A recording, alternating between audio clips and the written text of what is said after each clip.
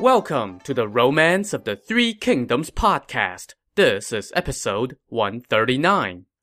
Before we get started, let me wish everybody happy holidays. This episode is being released on Christmas Day in the United States, and I would like to thank everyone for another wonderful year. The podcast has more listeners than ever, and I love reading all the comments that I've been getting. We are in the home stretch. There are maybe another 20 or so episodes left, so the show is going to wrap up sometime in the coming year. When I first started this project, I wasn't sure whether it would find an audience, but you guys have answered that question loudly and clearly, and your support has been instrumental in motivating me to keep going over the past 3 years. So thank you once again, and I hope that you have a wonderful holiday season. Now, back to the show. Last time, we bade farewell to Sima Yi and Sun Quan. Sima Yi's sons were now in charge of all the affairs of the kingdom of Wei, while Sun Quan's son Sun Liang had stepped into the throne of Wu. The Sima brothers decided that this would be a good time to conquer the Southlands, so they marched 300,000 men to the borders of Wu and focused their attention on taking the key district of Dongxing.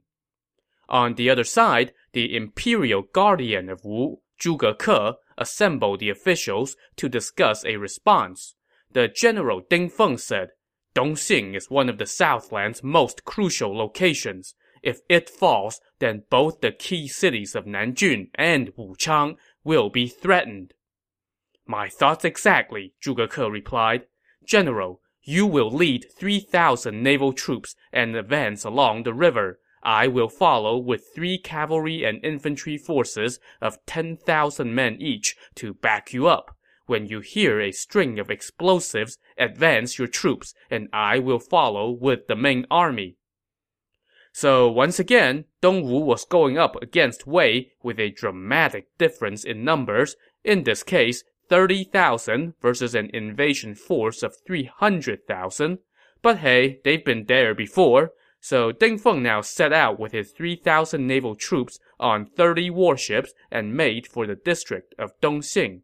Meanwhile, the Wei vanguard, led by the general Hu Zun, had built and crossed over a pontoon bridge. They were now on the shores of Dongxing, facing the big wall that Dongwu had built. The Wei forces laid siege to the 2 forts at the opposite ends of the wall. The forts were well fortified and could not be taken quickly. But, inversely, the Dongwu troops inside the forts also did not dare to go out and fight against the overwhelming numbers of the enemy. So, Hu Zun had his men set up camp to prepare for a long stay. It was the height of winter, and a heavy snow was falling. Hu Zun and his officers passed the time by holding a feast. Suddenly, scouts reported that 30 enemy warships were approaching. Hu Zun went outside to take a look and saw that the ships had pulled up near the shoreline. But each ship only carried about 100 men. Hu Zun scoffed, returned to camp, and told his men, "It's no more than 3,000 troops, no cause for concern." So he just sent scouts out to keep an eye on the enemy, while he and his officers returned to their feast. While the Wei forces were taking it easy, the Dongwu navy was gearing up for action. The general Ding Feng lined up his ships in a line across the water and said to his men, "Today is the day that real men make a name for themselves and earn their riches." He then ordered the soldiers to take off their armor and strip to their waist, ditch their helmets, leave behind their long weapons, and equip themselves only with short blades. When the Wei soldiers saw this, they just laughed at this ridiculous sight and didn't think anything of it. But they stopped laughing soon enough. Suddenly, a string of explosives sounded, and Ding Feng pulled out his short blade, leaped onto the shore, and led his men in a mad dash into the Wei camp. The Wei soldiers were caught off guard and could not mount an organized defense. One of Hu Zun's lieutenants stepped out of his tent with halberd in hand, but Ding Feng quickly seized him and killed him with one slash of the blade. Hu Zun's other lieutenant now flashed out and stabbed at Ding Feng with a spear, but Ding Feng grabbed the spear with one hand. His foe dropped the weapon and fled, but Ding Feng threw his blade at the man, striking him in the left shoulder and sending him to the ground. Ding Feng then caught up to him and finished him off with his own spear. Meanwhile, Ding Feng's 3,000 soldiers were doing equally berserker deeds inside the camp, and the Wei vanguard general Hu Zun was sent fleeing. His men sprinted onto their pontoon bridge, but the bridge collapsed, and most of the soldiers on the bridge fell to a freezing, watery grave. Those left on the shoreline did not fare any better, as most of them lay dead on the snow-covered ground. The Dongwu forces won the day and captured all of the enemy's horses, chariots, weapons, and equipment. When word of this debacle reached the rest of the Wei forces, they all decided to fall back and cancel the invasion. So, by the time the Dongwu Imperial Guardian Zhuge Ke arrived on the scene, all he had to do was reward his troops for a job well done. But Zhuge Ke was not content to simply fend off an invasion. He wanted to start one. He told his officers, "Sima Zhao has been defeated and he is falling back to the north. This is our chance to invade the heartlands." But he was not going to do this alone. He sent a message to the kingdom of Shu, requesting that the Shu commander Jiang Wei also mobilize his forces and invade the heartlands, on the promise that once they have conquered the north, they would split it evenly. Meanwhile, Zhuge Ke mobilized 200,000 men and marched north. But just as they were getting ready to move out, they saw a trail of white vapor emanating from the ground. It split the army in half, and it was so dense that men on the two sides could not see each other. One of Zhuge Ke's officers said, "This is a white rainbow. It portends ill omen for the army. Imperial Guardian, you should return to court instead of waging this campaign." But Zhuge Ke flew into a rage. "How dare you speak such unlucky words and demoralize our troops?" He wanted to have this guy executed, but after much pleading from the rest of the men, he settled for simply stripping him of his rank before resuming the invasion. Ding Feng now suggested that they first attack the city of Xincheng, which sat on the main road into Wei. Zhuge Ke agreed and marched that way. The city of Xincheng was defended by a general named Zhang Te. When he saw a huge Dongwu army on his doorstep, Zhang Te had the gates shut and fortified his defenses. Word of this also flew into the Wei capital. One of Sima Shi's officials said, "Zhuge Ke has surrounded Xincheng, but let's hold off on engaging the enemy. The Dongwu forces have traveled a long way. They have a vast army, but few provisions. Once their grain runs out, they will retreat. Then we can attack, and victory will be guaranteed. But we must guard against an encroachment by the kingdom of Shu." Sima Shi agreed and sent his brother Sima Zhao to help the general Guo Huai keep an eye on the western border with Shu, while dispatching the generals Wu Qiu and Hu Zun to deal with the Dongwu attack in the south. Outside the city of Xincheng, Zhuge Ke spent months laying siege, but with little success. He now told his men that they had to throw everything they've got at the city, and that anyone who did not do so would lose their head. So his men gave it all they've got, and the northeastern corner of the city was hit hard and looked like it was about to fall. Facing imminent disaster, Zhang Te, the city's commander, sent a messenger to see Zhuge Ke. The messenger told Zhuge Ke, "According to the laws of Wei, when a city is under siege, if the city's commander holds out for 100 days and no reinforcements arrive by then, he can surrender without his family being punished. Right now, you have surrounded our city for 90-some days. We ask that you give us a few more days, after which my master will surrender with all of the city's soldiers and civilians. Here is the city's census rolls in advance." Well, Zhuge Ke apparently did not inherit the smart gene from his illustrious predecessors, because he actually believed this and called off the siege for a few days.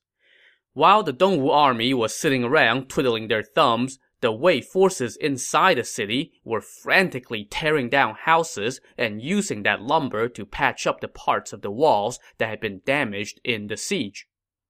A few days passed, and Zhang Te stepped to the top of his newly reinforced wall and uncorked a string of insults at the enemy outside his gates. "We still have enough food to last us half a year. How can we be willing to surrender to you dogs of Dongwu? Go ahead, do your worst." Infuriated at having been duped by this obscenely obvious ruse, Zhuge Ke now directed his men to resume their siege. But in the midst of battle, an arrow from the city wall struck Zhuge Ke in the forehead, sending him tumbling off his horse. His men rescued him, brought him back to camp, and patched up his wound.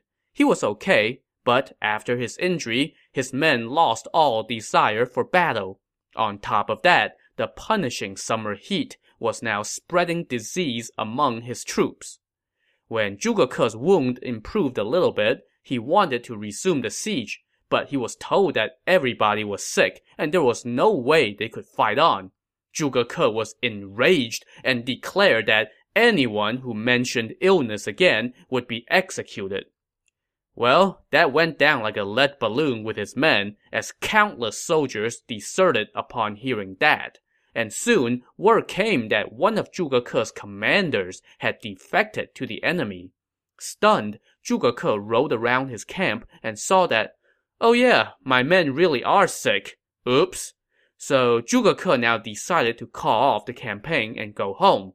But as soon as he started falling back, the Wei relief force made its move and swept in from behind, dealing him a major defeat.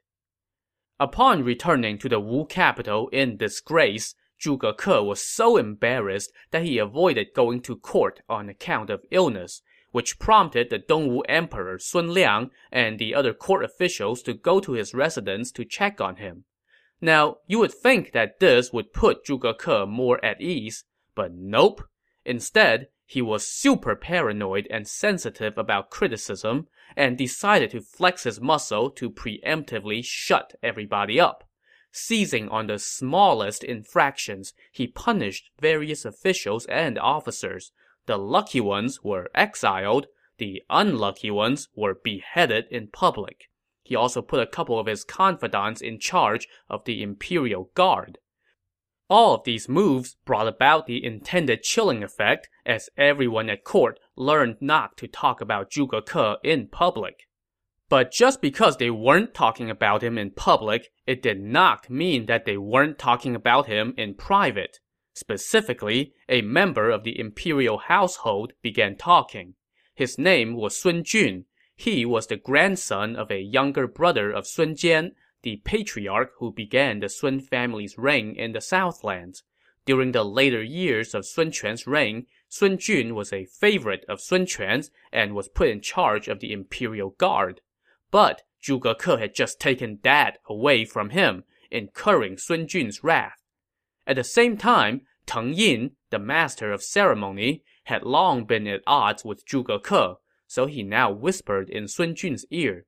He told Sun Jun, "Zhuge Ke is monopolizing power and acting with unrestrained cruelty. He has executed officials and no doubt plans to usurp the throne.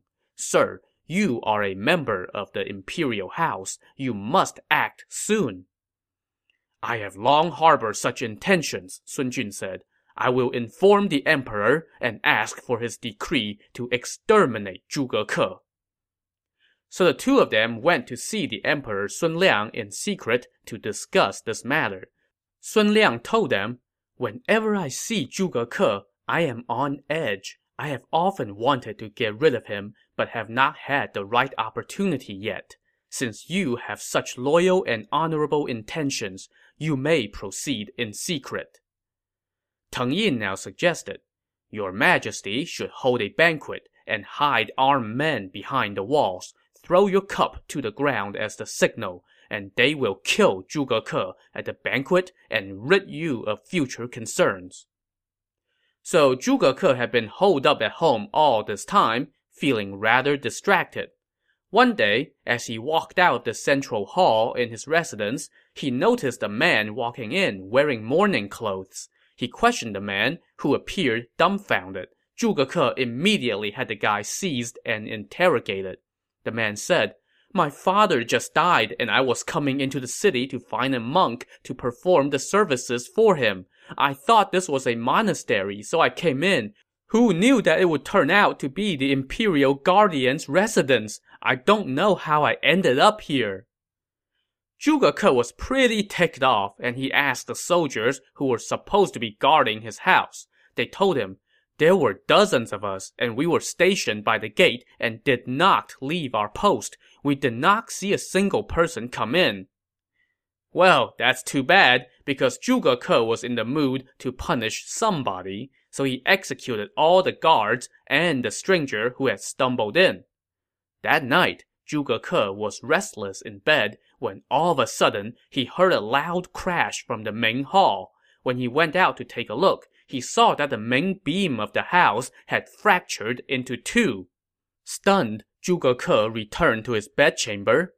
But just then, a cold wind swept in, and he saw the man in mourning clothes and all the guards that he had executed. They were all carrying their severed heads and demanding their lives back. Zhuge Ke fell to the floor and did not come around until a good while after. The next morning, when Zhuge Ke got up to wash his face, he could smell the stench of blood emanating from the water. He scolded his maids and ordered them to bring him fresh water. But guess what? That water reeked of blood too. So they brought him another basin of water, and it smelled the same. They changed the water dozens of times, but every time it still reeked of blood. I guess a fortune cookie that says you'll face challenges today was just too subtle. Just then, a messenger arrived from the emperor, inviting Zhuge Ke to a banquet. So Zhuge Ke had his chariot prepared, but as he was leaving, a dog gripped his robe with its teeth and whimpered as if it were weeping. "How dare this mutt toy with me?" Zhuge Ke said in anger. He ordered his men to chase off the dog and went on his way. But he had barely gone a few steps when he suddenly saw a white rainbow emanating from the ground, rising into the sky. Okay, I guess maybe I will face some challenges today? So Zhuge Ke was starting to feel just a little bit suspicious. One of the confidants that he had placed in charge of the Imperial Guard happened to be with him, and this guy said, "We don't know what the deal is with this banquet in the palace. My lord, you must not go lightly." So Zhuge Ke decided to turn around and go home. But he had not gone far when Sun Jun and Teng Yin rode up and asked, "Imperial Guardian, why are you turning back?" "My stomach is hurting all of a sudden, so I cannot go see His Majesty," Zhuge Ke replied. But to this, Teng Yin said, "The court has not seen your face since you returned from your campaign.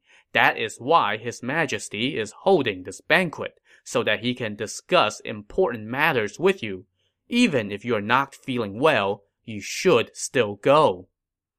His arm sufficiently twisted, Zhuge Ke was convinced to turn around again and go to the palace with Sun Jun, Teng Yin, and his confidant.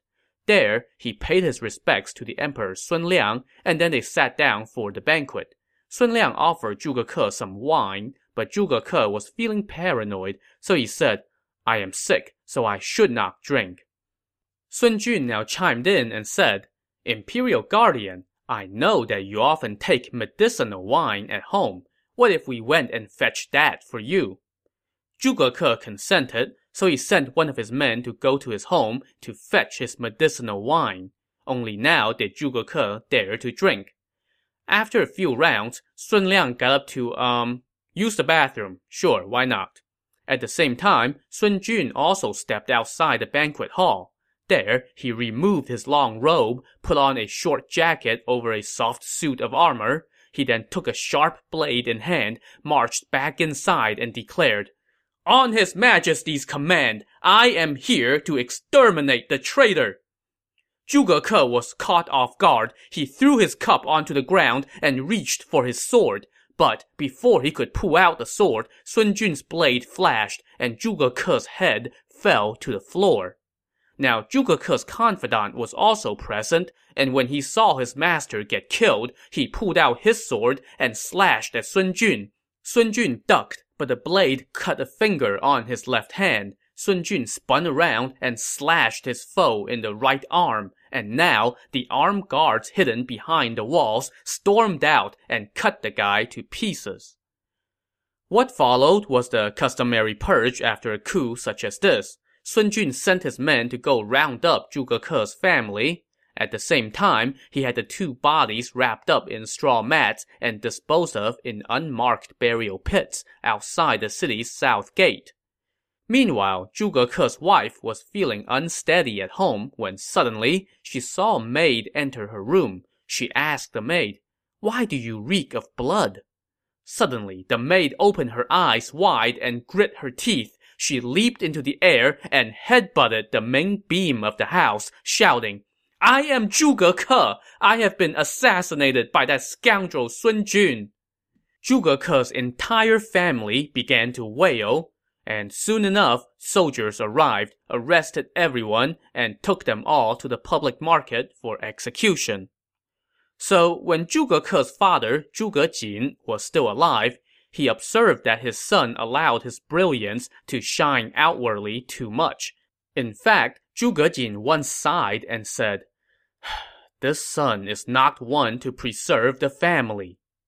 Also, an official in the kingdom of Wei once told Sima Shi, "Zhuge Ke will die soon." And when Sima Shi asked him why, this official explained, "His prowess intimidates his lord, so how can he long persist?" So all those predictions came true on this day. Now that Zhuge Ke was dead, Sun Liang promoted Sun Jun to prime minister and regent marshal, putting him in charge of all military affairs.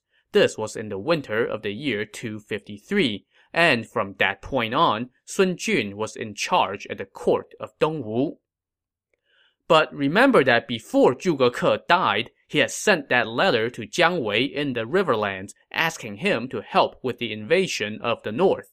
Jiang Wei was not about to let that opportunity for war pass, so in that same year, he mobilized 200,000 men. He appointed the generals Liao Hua and Zhang Yi as the vanguards, made the general Xiahou Ba his advisor, and put the general Zhang Yi in charge of provisions. As the army marched out of Yangping Pass, Jiang Wei asked Xiahou Ba how they should proceed, since the last campaign went so poorly, and the enemy would no doubt be prepared once again. Xiahou Ba answered, "Among the counties in the region of Longshang, Nan'an has the most wealth and provisions. We should take that first. It's more than enough to serve as our base. We were unsuccessful last time because the Qiang tribes did not come to our aid.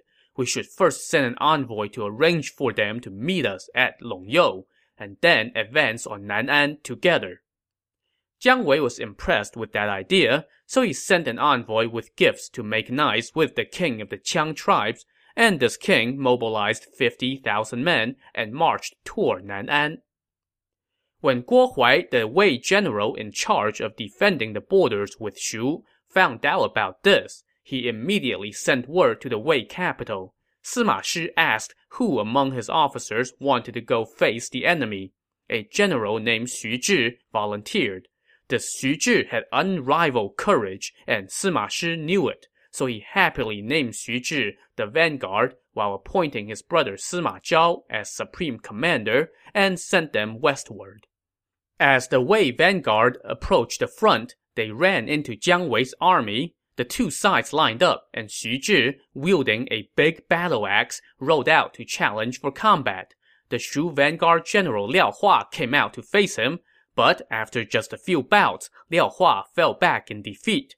The other Shu vanguard general, Zhang Yi, now took his turn, but he too was no match. Xu Zhi now directed his army to charge, and they sent the Shu forces scurrying for 10 miles before giving up the chase and setting up camp. Jiang Wei now conferred with Xiahou Ba on what to do about Xu Zhi. Xiahou Ba suggested the old fake a retreat and lure them into a trap scheme, but Jiang Wei just rolled his eyes. Sima Zhao is Sima Yi's son, so how can he not understand the art of war? Jiang Wei said. When he sees how uneven the terrain is, he will not give chase. In my opinion, the enemy has cut my supply route time and again, so let's use that as the lure, and we will be able to rid ourselves of Xu Zhi. So Jiang Wei dispatched the generals Liao Hua and Zhang Yi with instructions, and then sent his men to fortify the area around the camp to make it look like he's digging in for a long stay. A few days passed, and Xu Zhi spent every day challenging for battle, but received none. Then, scouts informed Sima Zhao that Shu soldiers were using wooden oxen and gliding horses to transport grain behind Iron Cage Mountain. It looked like they were definitely preparing for a lengthy stay, and that they were just waiting for reinforcements from the Qiang tribes. Sima Yi now summoned Xu Zhi and told him, "When we have defeated the Shu forces in the past, it was because we cut their supply route. Now, they are transporting provisions behind Iron Cage Mountain. Tonight, take 5,000 men and go cut off that route, and the enemy will have to retreat." So that night around 7 o'clock, Xu Zhi and his 5,000 men headed toward Iron Cage Mountain. There, they saw 200-some Shu soldiers escorting about 100 wooden oxen and gliding horses loaded with provisions. The Wei troops let out a loud yell, and Xu Zhi charged out to block the Shu soldiers' path. The Shu soldiers immediately ditched their provisions and scattered. Xu Zhi now divided his army. He sent half of his men to escort the provisions back to camp, while he himself led the other half to pursue the Shu soldiers. They chased the enemy for a couple miles before they found their way blocked by a bunch of carts. Xu Zhi ordered his men to dismount and push the carts out of the way. But just then, flames shot up from both flanks. Xu Zhi quickly turned and tried to retreat, but his way back was now also blocked by carts, and the flames were closing in. Xu Zhi galloped through the smoke and fire and managed to break out, but just then, an explosive sounded and 2 enemy forces arrived, led by the Shu generals Liao Hua and Zhang Yi. They took a big bite out of the Wei forces. Xu Zhi now ditched his men and rode away. He managed to escape from the battle, but by now, he and his horse were exhausted. Suddenly, another enemy army appeared in front of him, this one led by none other than Jiang Wei himself. Xu Zhi was caught off guard, and Jiang Wei stabbed him off his horse with one thrust of the spear. The Shu soldiers then rushed forward and cut Xu Zhi to pieces.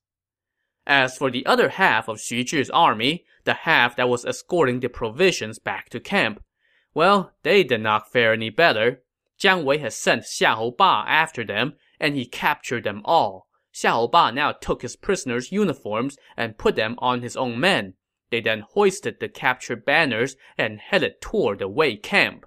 The guards at the camp saw the banners and figured that it was just their own guys coming back, so they opened the gates. The Shu army in disguise immediately crashed into the camp and started wreaking havoc.